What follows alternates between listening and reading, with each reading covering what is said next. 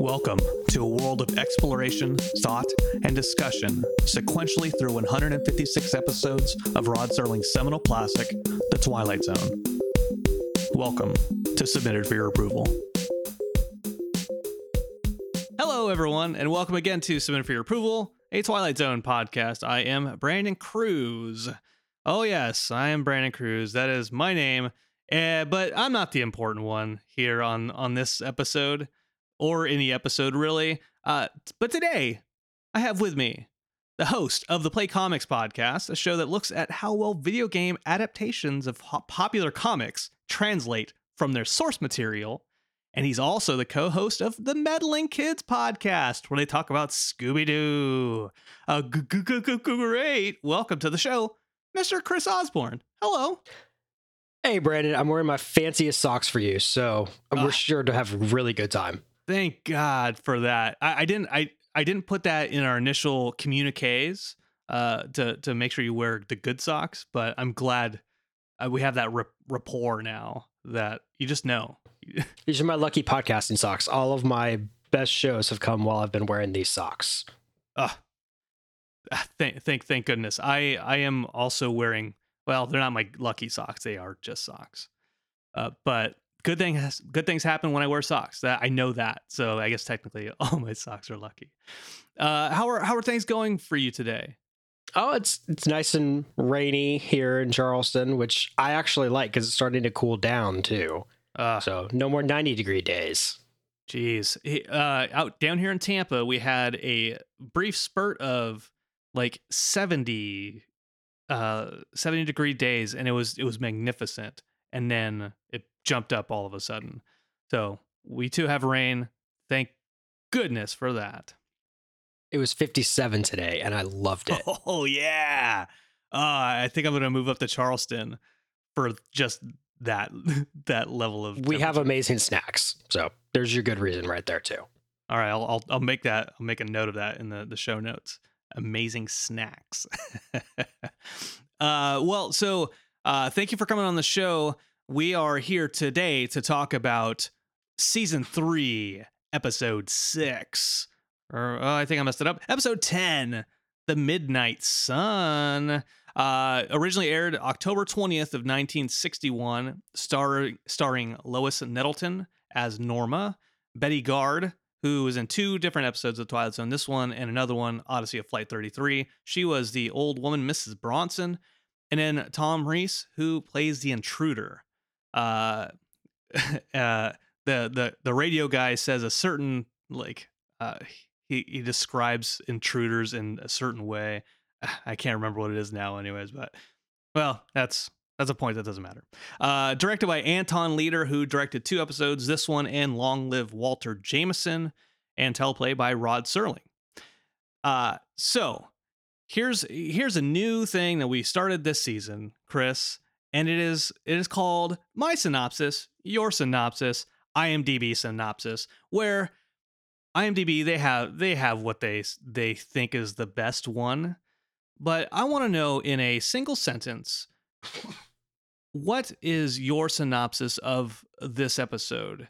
And then I will do my synopsis, or vice versa, whichever one you prefer. You can go first. I can go first. It's guest choice.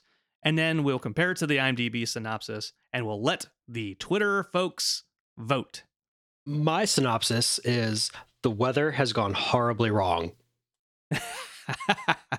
That's good. Straight, simple, and to the point. Okay, mine's a little bit longer than that. I'm not good with tailoring keeping my words to a minimum. With that in mind, as Earth hurtles from its orbit straight toward the sun, a young woman struggles to cool down. That's my synopsis. And finally, the IMDb synopsis. When the Earth falls out of orbit, two women try to cope with increasingly oppressive heat in a nearly abandoned city. Now, Twitter Mafia, let us know which one of those is the best in your opinion. Chris, I like yours. I think I'm always going to go with the guests because I mean, I'm not a narcissist, you know. See, mine will take on some special meaning later when we talk about the end of it. All right. Okay. All right. Well, with that in mind, let's go ahead and get into the discussion. What are your initial thoughts on the episode? So I really like this one because it jumps you straight into the story and seems like a just super normal thing. I mean, obviously you see that it's ridiculously hot, but I think the first temperature it shows was like 110 degrees.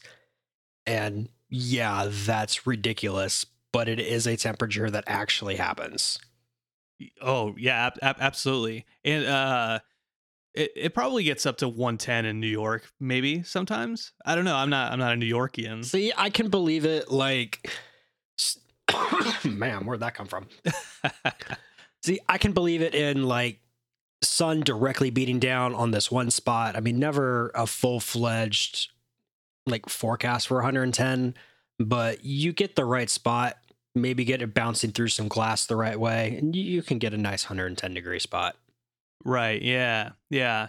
Yeah. That's a thing about this episode is, I think that all of us have experienced massive heat, uncomfortable heat. I think what this episode does is portray that really uncomfortable heat, not just one day, but makes you uncomfortable throughout the entire episode and tries to put you in the shoes of the characters where they say, oh God, we've been going through this for weeks or however long they've been doing it. Uh, Now you from down in Charleston, I know it gets hot there. Do you, they mentioned the humidity level of not only the heat but also the humidity, like 97% humidity. Now it gets pretty humid down there in Charleston, yeah. Yeah, I mean 97% humidity is usually called rain here. So I think they screwed up their science a little bit. Yeah.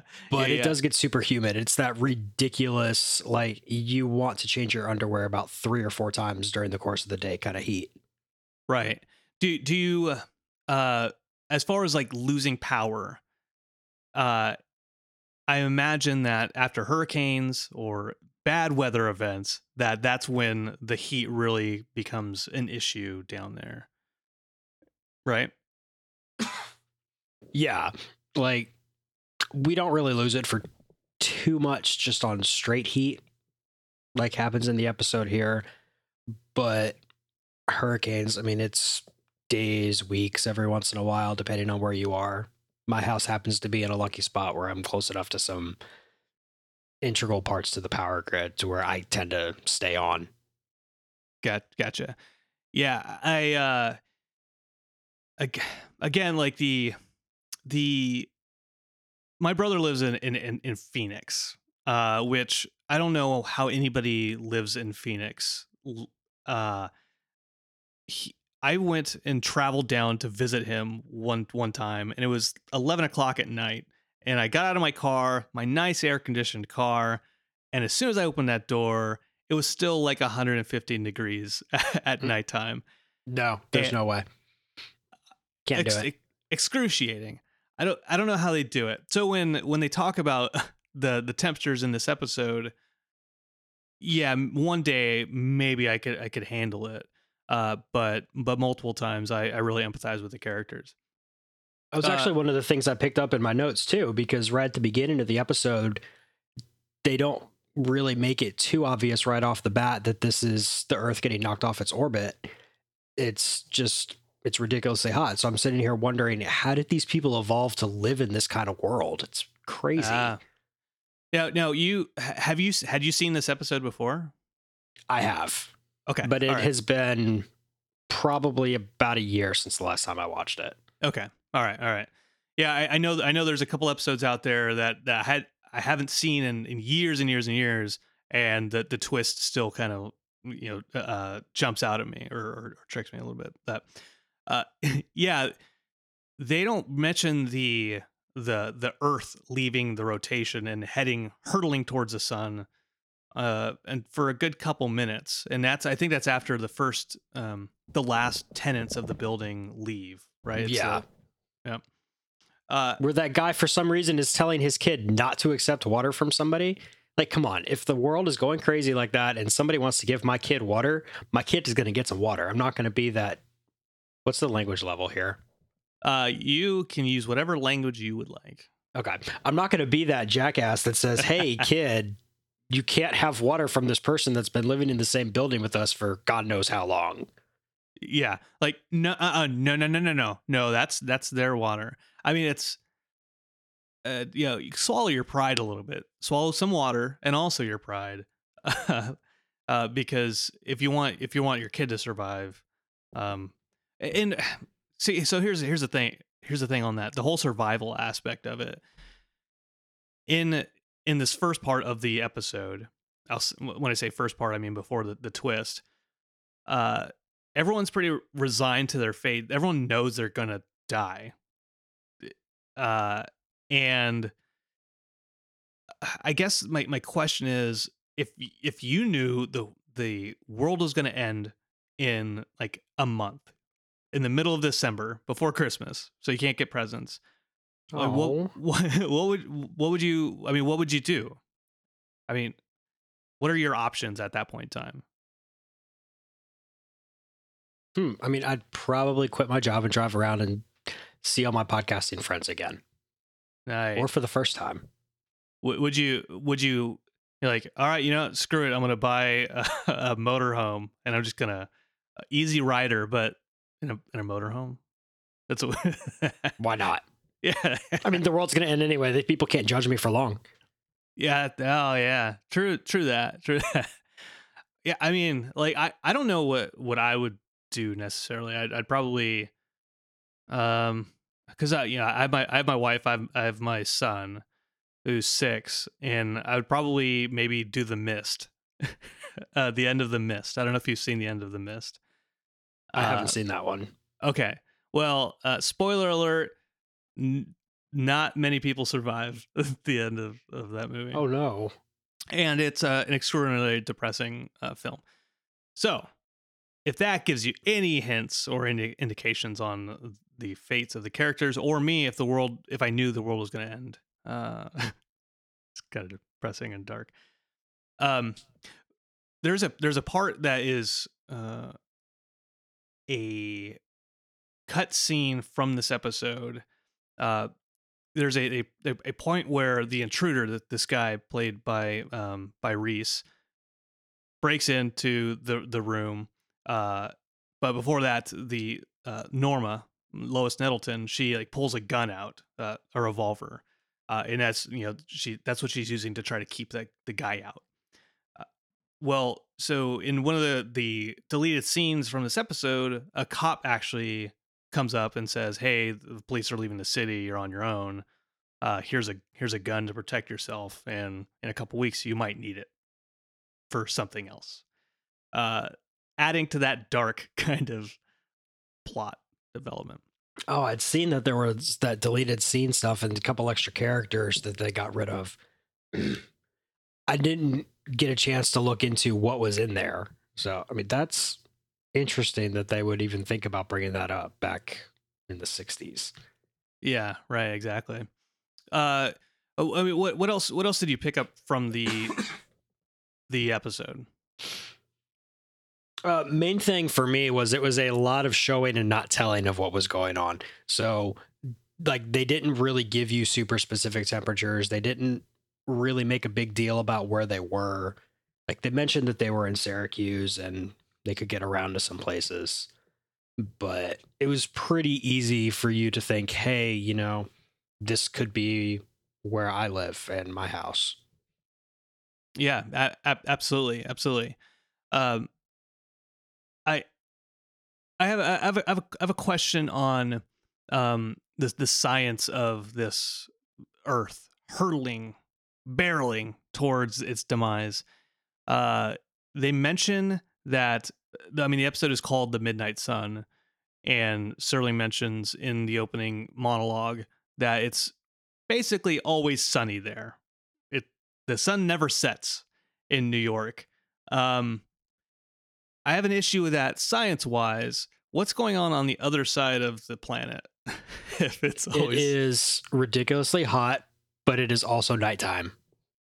So it's that not quite as ridiculously hot. So why isn't everybody just going over there? right. Instead of like going north to Toronto, go head over to I don't know. Any geography majors can tell us what's directly on the opposite side of New York. I mean, I'm pretty sure straight through the core of the earth from South Carolina is New Zealand. So, I mean, there's a good excuse right there. Nice. Hell yeah, man. Before you go, make sure you tell me. Like we'll make a trip of it. And Oh, definitely.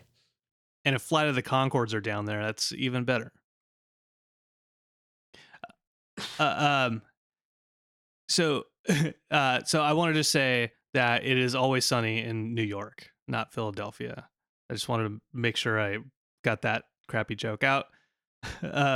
This episode is reminiscent of a Night Gallery episode called "The Boy Who Predicted Earthquakes."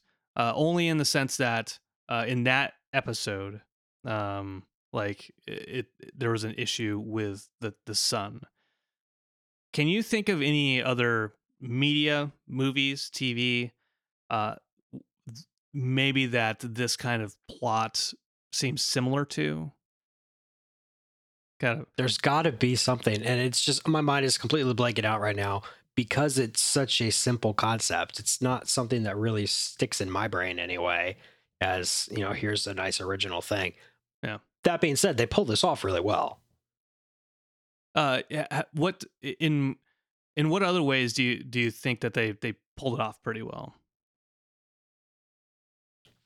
I really like that they didn't have a bunch of just extra characters there. Really set the scene for everybody is leaving, everybody is getting out, has already gotten out. Everybody is getting over a cold. So, I mean, it's just tons of little things in there.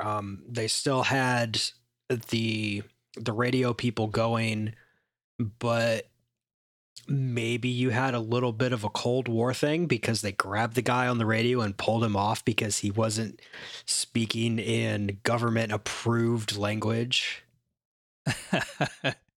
That radio guy, I love that little scene with the radio guy as Lois is Norma is trying to keep her landlady positive, and they're just listening to this radio guy basically melt down on the air. I didn't mean to make that joke. Yes, you did. Oh no. Melt down, huh? I look around. But yeah, like that whole thing, like that radio DJ, whatever, melt. I said it again. I'm not trying to say it again. Just not being able to lie to the people that he's saying this stuff to anymore, or lie to himself anymore. I know that was supposed to be a serious thing, but I kind of thought it was pretty funny.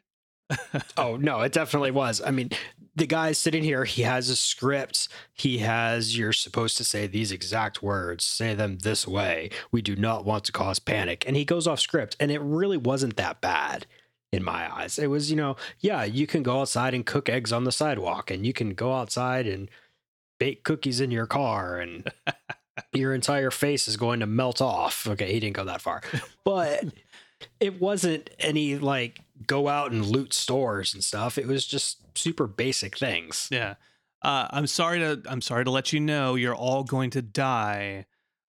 So go ahead and give up. Kill your friends and neighbors and save as much water as you can. When he initially goes off script, he talks about the weather forecast and then tomorrow's forecast. And then there's that awkward pause. Hot. And then he goes off script.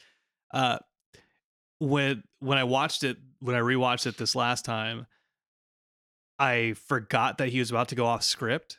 So I thought there was a weird kind of, I thought there was just a mess up in the episode in that little sliver of time.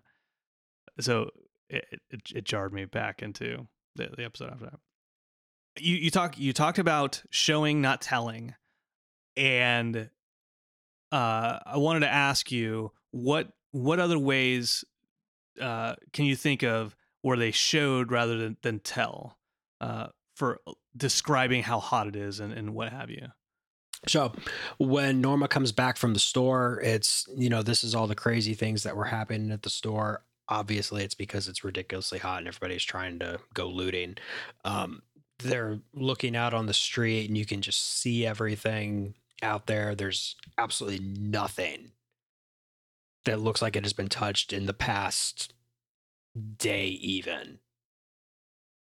Just trash floating around, cars just sitting there in crazy spots where people aren't going to normally park their car. So it's not like they're ever planning on coming back.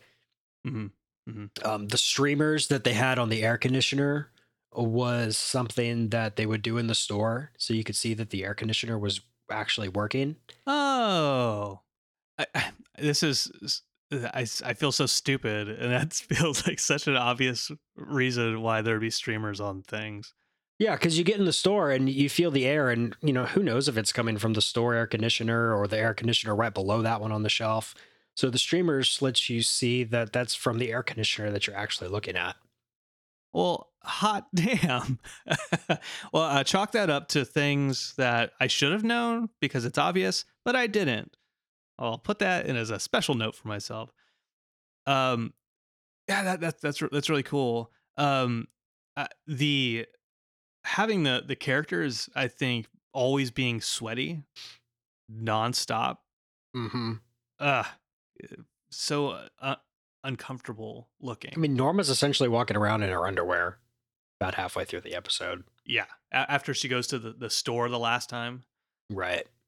and gets 2 cans of juice. I like juice, but I don't know if I'd go to the store in craziness for juice. Yeah, and grapefruit juice of all things. I'm not a. I don't know about you. I'm not a huge. I'll drink grapefruit juice if it's there. Right.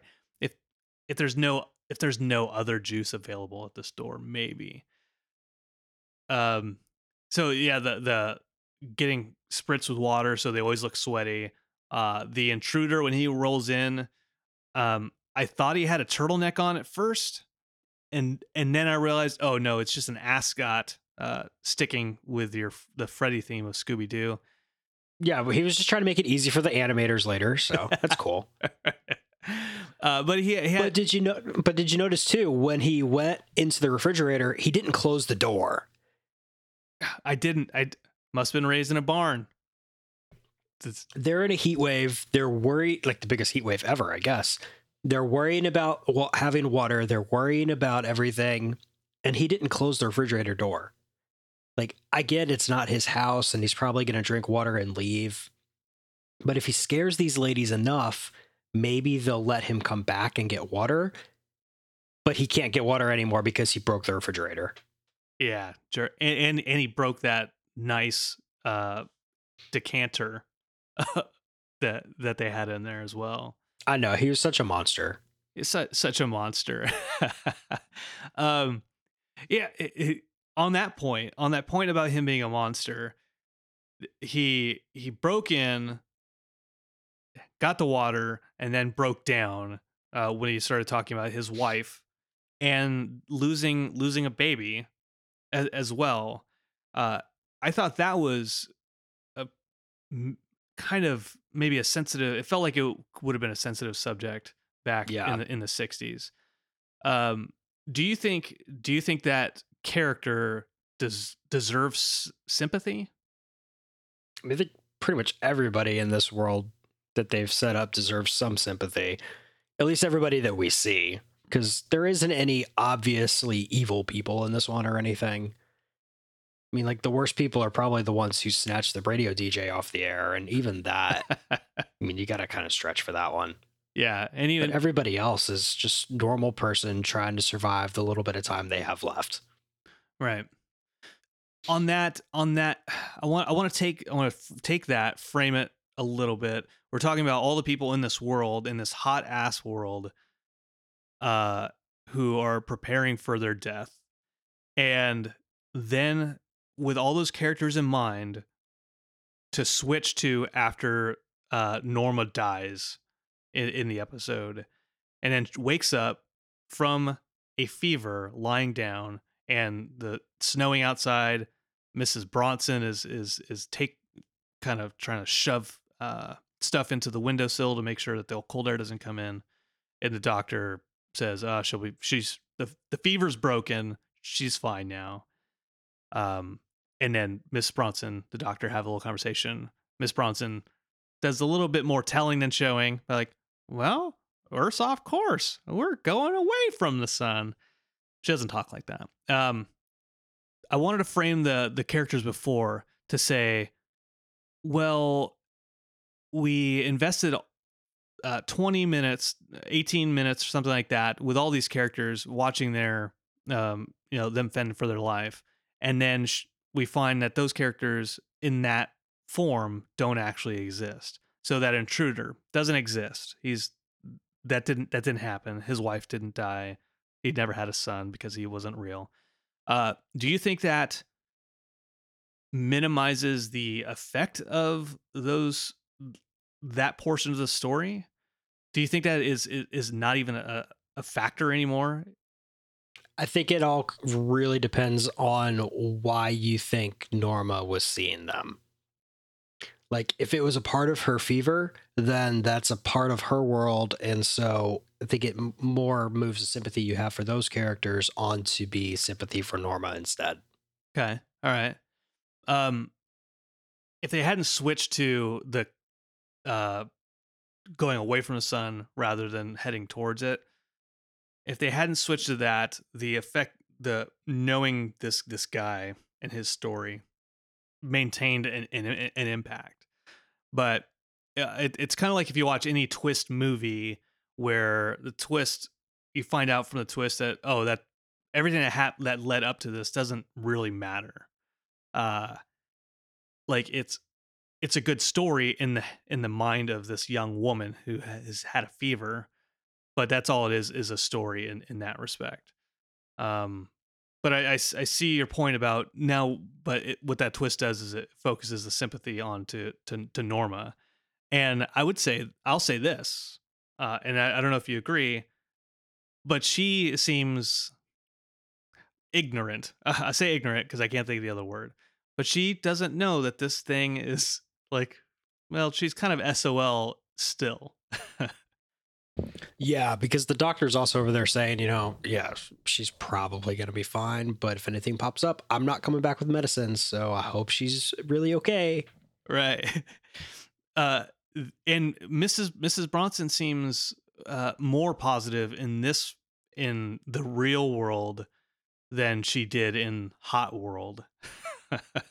Do you think, we don't know this for sure, but do you think Mrs. Bronson will keep trying to keep Norma kind of positive, maybe shelter her from that truth of the matter?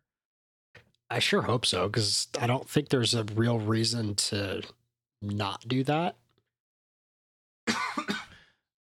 Well, one can only hope. I mean, if we're gonna die, maybe I don't know if I'd want to know. Would you want to know? Would you want her to tell you if you woke up from a fever? I don't know. Part of the indecision there too is we don't know who else is around. So, like, if there are other families in the building, I probably wouldn't want to know. If it's just me and her, yeah, go ahead and tell me, because you already know. Right. It's not going to do anything. Right.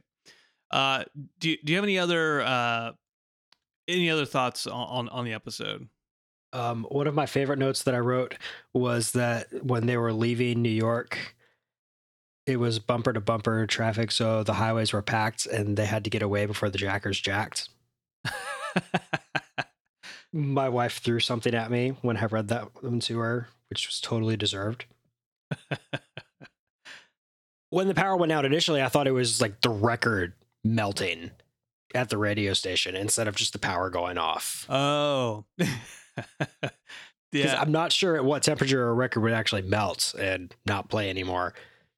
I have some that were in a garage in Hawaii. It got pretty hot there, but they didn't melt. So it probably had to be over 110, probably That's good to know. 120, like maybe in the sun. That's good to know. I have Yeah. some that are sitting around in random places in my house, and glad to know that my Hendrix box set is safe.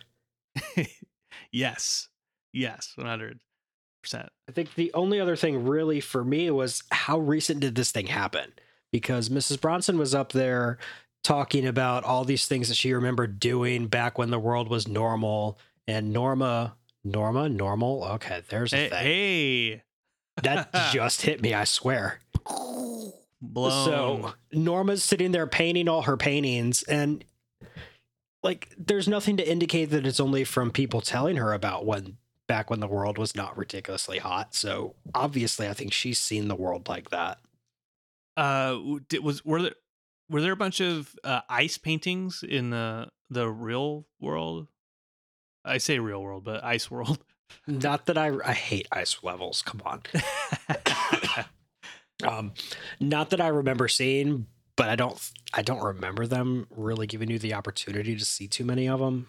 I like that you brought up you mentioned the paintings anyway, because again on that theme of showing not telling, the the paintings melting is such a great image, to where it's so hot that oil in painting in the paints is just dripping down.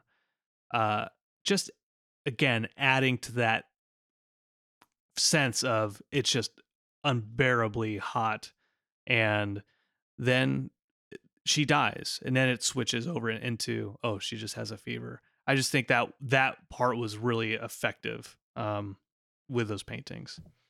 My wife was sitting there trying to figure out how they did it. And like, did they spray water on it? And wait, this science, why would it suddenly start melting so fast and everything? And like, no, did you see how they did it though? Yeah, so they used wax, and then they put like a heater behind it. Yeah. So, I mean, it looks so cool though. Yeah, And that's one thing I like going back and watching these old things where you had to use practical effects, because you're seeing stuff happen. It still looks good. yeah, that's the thing about practical effects that I think a lot of newer shows and media lose a little bit, that because practical effects have a timelessness to them that like mid 90s CGI just doesn't do it for us. Okay, so I have one last little bit before I ask you for your rating, and it is insert music here. Submitted for your approval, alternate endings. And with this, I ask you, Chris, if you had to make an alternate ending for this episode, what would it be? I wrote down a few of them. They're mostly kind of the same thing. You have alien, either experimentation or interference of some sort. So they're coming in and seeing how hot they can make the planet, maybe before all the humans die off, because they live on a hot planet, but they also want to keep the humans for food. Wait, no, we're completely getting rid of when it flips over into the cold world for this one. So, got it. Right when she wakes up, instead she wakes up to aliens somehow. All right, right on. Yeah, that first part that reminds me, I was watching The Arrival with Charlie Sheen. I don't know if you've ever seen that, but the mid 90s movie where aliens are like trying to warm up the planet, and he's like a SETI operator, and they're just messing with him, and their legs bend backwards, and Ooh. yeah. Another one I thought of was that Norma was trapped in the boiler room and she was just having a fever dream because she was getting so much hotter than everything. That was how her brain was trying to rationalize everything. Or that she's just crazy.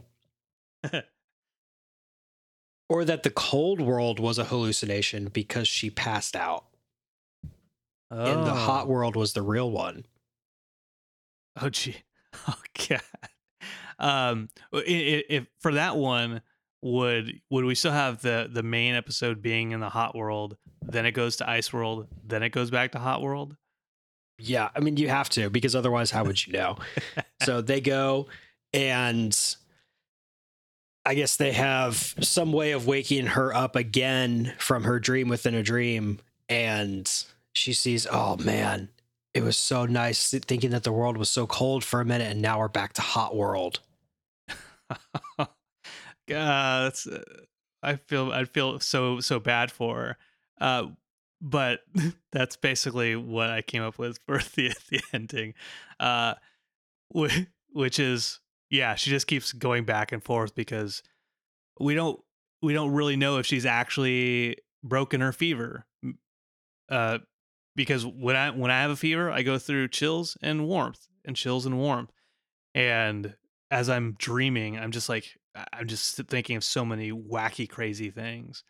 Um, the other alternate ending that I might throw out there is she wakes up and she's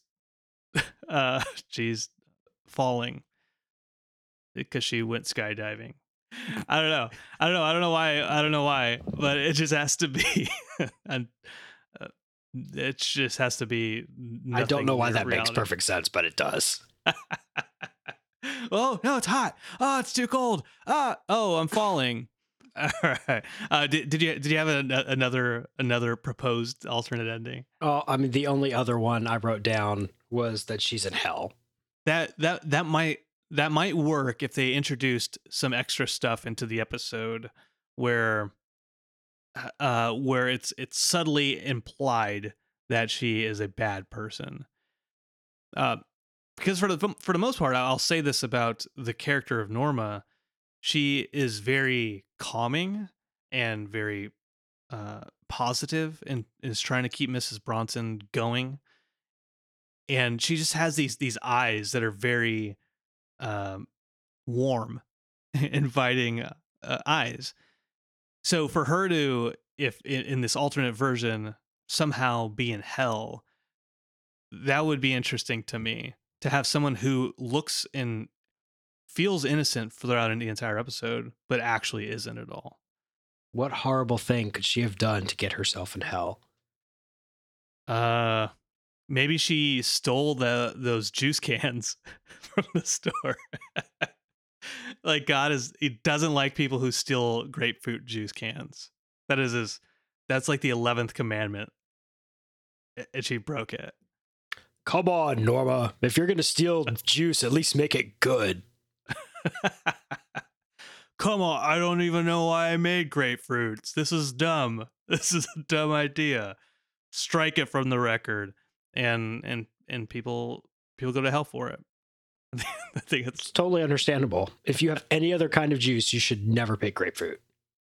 All right. Okay. So last little bit, I ask everybody, hey, what do you rate this episode out of whatever scale you choose? I'm gonna go a classic out of 5 system. Okay. All right. Because why not? For me, like a 3 here would be like just a very middle of the road. Like, you might turn it on every once in a while by choice, but you're never going to complain if you're turning on Twilight Zone on the TV and that's the episode that's going, but you're not going to get super excited about it either. I'm going to give this one a 4. Okay. All right. Because I really like it. It's not one that I think you can come back and watch all the time unless you're, going and looking for super specific things in there. But it's a really solid episode. I mean, there's no guy breaking his glasses at the end moment for you, but I don't think you're ever going to have one of those like ever again. No. That's a completely separate discussion on how unnecessarily cruel that episode is. I like 4 out of 5. I think that's good. I will stick with your scale, and I'll modify mine a little bit, and I'll go 4.5 melted paintings out of 5. Because I like the episode a lot, and just my wife Chelsea walking past me as I'm watching this episode, and she goes, "Oh God, this episode makes me so uncomfortable to watch." and then walks off. Like, there it is. There it is. To have that kind of effect on someone, just seeing 5 minutes of an episode, to me means something. It's because she knows you're sitting there watching Norma walk around in her underwear, isn't it? Yeah. I mean, we don't talk about that, but that's one of those implied things. Like, Brandon, stop talking about her eyes, her welcoming eyes. Okay, so I did not let my wife read my notes because she has also been getting over a cold, and she has been on cold medicine. And everybody here who has a wife knows what wives are like when they're on cold medicine. Yes. We can stop. We can just stop there. So in my notes, there are only 2 people left in the building. There's the old lady, Mrs. Bronson, and pretty attractive lady, Norma. It's true. I mean, what are you going to do? It's true. I would say she is very, very pretty. And I say her eyes are beautiful. Yes, beautiful. I'm mesmerized by her eyes. She's basically Kaa from Jungle Book, but not a snake and a real person. And she probably isn't going to try to eat you. That is true. That is true. Well, Chris, thank you so much for coming on, talking about this episode, The Midnight Sun. But I also want to talk to you about something else near and dear to your heart. You are a podcaster, as I mentioned in the intro. You have two shows, Play Comics and the Meddling Kids podcast. I wanted to ask you the genesis of those podcasts, and we'll start with Play Comics. How did you get into Play Comics? What was the reason for that starting up? Play Comics, I was sitting around with my wife one day playing Marvel vs. Capcom. We're pretty sure it was Marvel vs. Capcom 2 where it finally kicked in. And it's just, we're sitting there playing, and I'm telling her all these random things about characters that we're being, and she's just sitting there in the nicest way possible. Like, you should probably make a podcast or something so you can tell other people about all this and not just me. So I made the show. And I mean, we're always watching things on YouTube about video game stuff or superhero stuff. So, I mean, just where they came together just seemed to make perfect sense. And I love that I can make the show focus on this is how accurate the game is, and kind of, you know, I learned the comic things because I grew up comics adjacent, watching the TV shows and playing the games. I didn't really grow up reading the comics. I know you have a list of games that you basically had pulled out that were based on comics, right? Yeah. How much research do you do when you're looking at a game, you're looking at the comics? Like, what aspects of the two of them are you really looking at? Oh, right now I'm in the easy part because as we record this, I'm still right in the middle of like Super Nintendo era stuff. So I've played a bunch of the games anyway. Yeah. I don't really need to go back and play them again. Don't tell anybody I said that. I don't always replay the games for the show when it's ones that I grew up playing all the time anyway. So I know them. Like, I'll go and I'll watch a playthrough, or I'll watch a speed run just to see all the levels and stuff. Right. The comic side of things, it kind of depends on who the guest is. Like, I've had some people on where they knew basically nothing about the comics, which is always a lot of fun because then we both get to learn things together. And I've had other guests on who have like one of the best X-Men podcasts that I've ever found. So I sit there and it's like, hey, please tell me about this thing that I know you know about because I know who you are. Yeah. Like, I know you have all the information about why this character is fighting this character in this game for whatever reason. Please tell me your encyclopedic level of knowledge about why this is. And I just love the fact that I get that whole range of people in there. Like, I'll talk to people about being a guest on the show, and it's like, I don't know anything about the comics. Okay, I don't care. I don't either half the time going into this thing before I start researching stuff. Yeah. I think that's important to get just perspective, right? With this show, I've had people on who have never seen a Twilight Zone episode, and to me, it doesn't matter that they haven't seen an episode, but that they have an opinion uh and a healthy dose of curiosity in order to check stuff out. So that's interesting to me that folks on your show as well have come on, maybe not necessarily knowing anything about the comics, but still taking that risk in learning something new about either the comics or the games. How so you're in the NES Super NES phase. Yeah. What is your how far into the future are you do you plan to want to go through with this? I know there's The- like 7 billion Spider-Man games. So Oh, I know, it's crazy. Dragon Ball Z is going to be really fun because there Oh. were the 6 of them just on PS2, and it's like, here's the first one, and let's update it 5 times. So, I mean, some of those I'm probably going to end up squishing together. I did it already with the Teenage Mutant Ninja Turtles stuff for original Game Boy, Hmm. but the list that I have goes up into PS3. Okay. And I'm sure at some point Wikipedia people just stopped adding things to the list because they got bored and didn't care anymore. But I mean, we're looking at like 300 some odd games. Yeah. So right now, the plan is that I will go until it gets to the point where I have to buy new games just to have something for the next episode. I'm just never somebody who's had the newest stuff.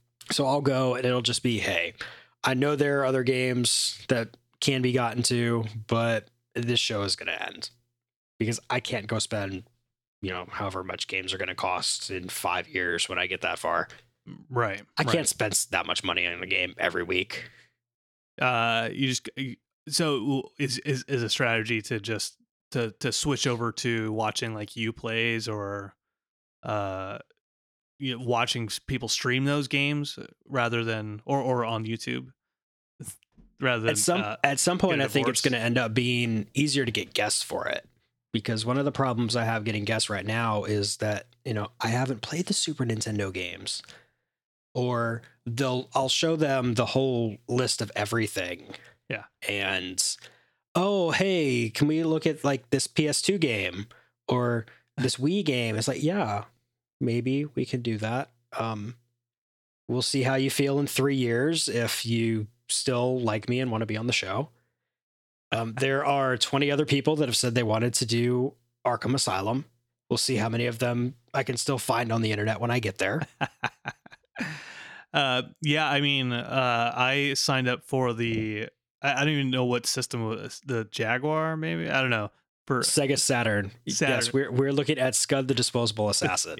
Yeah, that's right, and you're like, yeah, sure, if we're still talking to each other, we're gonna do it. You're the first person who said they wanted to do it. That's kind of my main criteria there. Well, the other half of my main criteria is you can't be a jackass. So you've got that part covered. Phew. I was channeling Scooby-Doo on that few for some reason. Sounds like mystery. Hey, speaking of mystery, the other thing you do is the meddling kids. So Scooby-Doo, are you a Scooby-Doo fan? I am. My wife is more, which Okay. just because somebody has to be the bigger fan in our house, and in this case, it's her. How did you get into that one? That one is both a much more interesting and much more boring story. Julie Kin from Station Wagon Pod and Stephen Pappas from Is This Adulting? Okay. I want to say about a year ago now, started the show, and then eventually Stephen had to drop out, and then Julie had to go do stupid adult things like take government money to go back to school to further her career. Ugh, I know. Come on, Julie. Crazy people being responsible. What's up with that? And she knew I'd been listening to the show, and I was always kind of talking to her stuff about it. And when Steven initially couldn't be on the show anymore for his reasons, told her, if you ever need somebody to, be on the show real quick and stuff, I can come on real quick and be on an episode with you. And I was on a couple episodes with her for stuff. And she was just, hey, do you and your wife want to take over the show? And I said, let me think about that for a second. And I was at home and I put my phone down. I'm like, hey, Kaylee, we're going to take over Meddling Kids. And so we did. And then the hurricane hit. We got off to a little bit of a rocky start with that. But once the hurricane went away, it's been a lot of fun. That's good. That's good. That's good. Yeah, that's awesome. I have to ask this. Scooby-Doo, comics, video games, or Twilight Zone? Which fandom ranks number one, and if you had to pick one between the four of them? See, one of my shows already makes that a cheater answer because I combine the comics and the video game stuff anyway. Yeah. So I'm guessing if I had to get rid of something, 1A and 1B. Yeah, if I had to get rid of something, I honestly don't know what it would be. I would be rolling dice. Okay. Well, I'll get a D4 and we'll roll on that. I don't know where mine went, but that's what it would be. Okay. Because I really like Scooby-Doo stuff. It's why I was getting into the show and listening to it and everything anyway. I grew up, my dad was Air Force, so growing up, video games was like our thing of, yeah, we know we're going to move you every summer, all that fun stuff, because my dad somehow pulled it off like that. So here are these video games. We know when you move, you're going to have something to keep you from running around, getting in trouble. Yeah. And we know when your dad has all the boring officers over for stuff, you can go hide in a room and play games. That's a good dad. That's a good dad. I do the same for my kid. But although I think I steal the games from him more often than not nowadays. He's only 6. He doesn't need them yet. They're just buffering him. You just need to build up the collection so he'll have things when he's ready. Exactly. That's what I keep telling my bank account. Well, hey, so Meddling Kids, Play Comics, how can people get a hold of either of those shows or you personally? Play Comics, you can head on over to playcomics.com or on Twitter at PlayComicsCast. Meddling Kids, you can go over to meddlingkidspod.com or Meddling Kids Pod on Twitter. Admittedly, I'm a little bit more active on Play Comics because I'm more used to doing that. I'm still kind of working that in, and I'm trying to get Kaylee to do some things with the Meddling Kids Twitter account. Like, I'm doing this one, you do this one. I know, especially, okay, so the most fun thing having these two shows is Meddling Kids, it has been family friendly from the beginning. Yeah. And my wife says it is definitely going to stay that way. Play Comics is not. So I'll go in there, I'll be editing stuff and recording stuff with people for Play Comics, and it's not super gratuitous language or anything, but we don't care. It's like that college class with the cool professor that doesn't care if you cuss, but you don't want to do it a lot, right? But you do every once in a while anyway.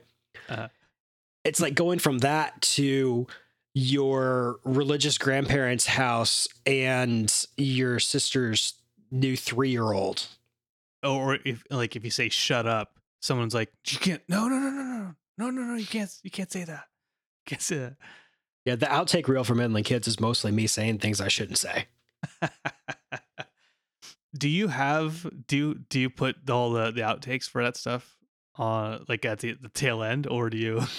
No, I put a couple at the end, really good ones. I'm gonna start probably going back and releasing some bonus episodes of more things, and then put like a Scooby-Doo After Dark blooper reel together. That's gonna be the fun part because I still think Kaylee's gonna make me keep that family friendly. That are family friendly to where I think we'll still be okay. Gotcha. You just throw some fart jokes out there, fart and poop jokes, and then it's family friendly. It'll always be family friendly. Or like if you say shit, just change it to poop, and then family friendly instantly. I don't know. We'll try it.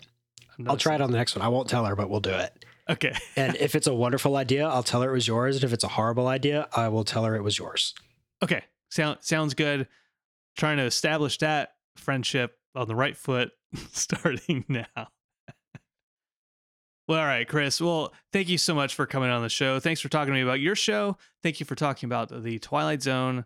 And I really appreciate you coming on. Thank you so much. Oh, I mean, it's been a pleasure. Thank you for dropping this Claremontian plot point of you coming on my show. So we'll pick that string up later. No, I don't drop things. I don't drop breadcrumbs to, lead people. But since it's out in the open, yeah, absolutely. I'll see you. I'll see you soon.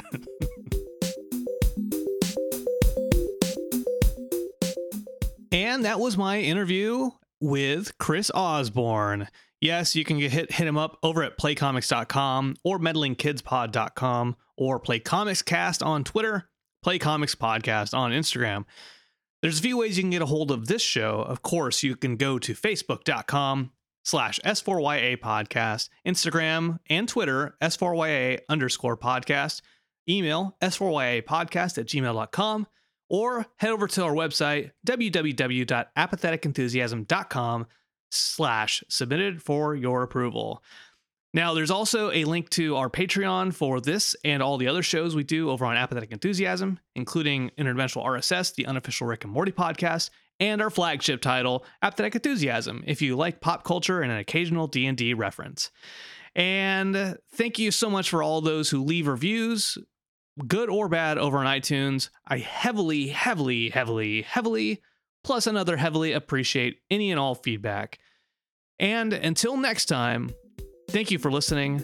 I am Brandon Cruz, and this is Submitted for Your Approval.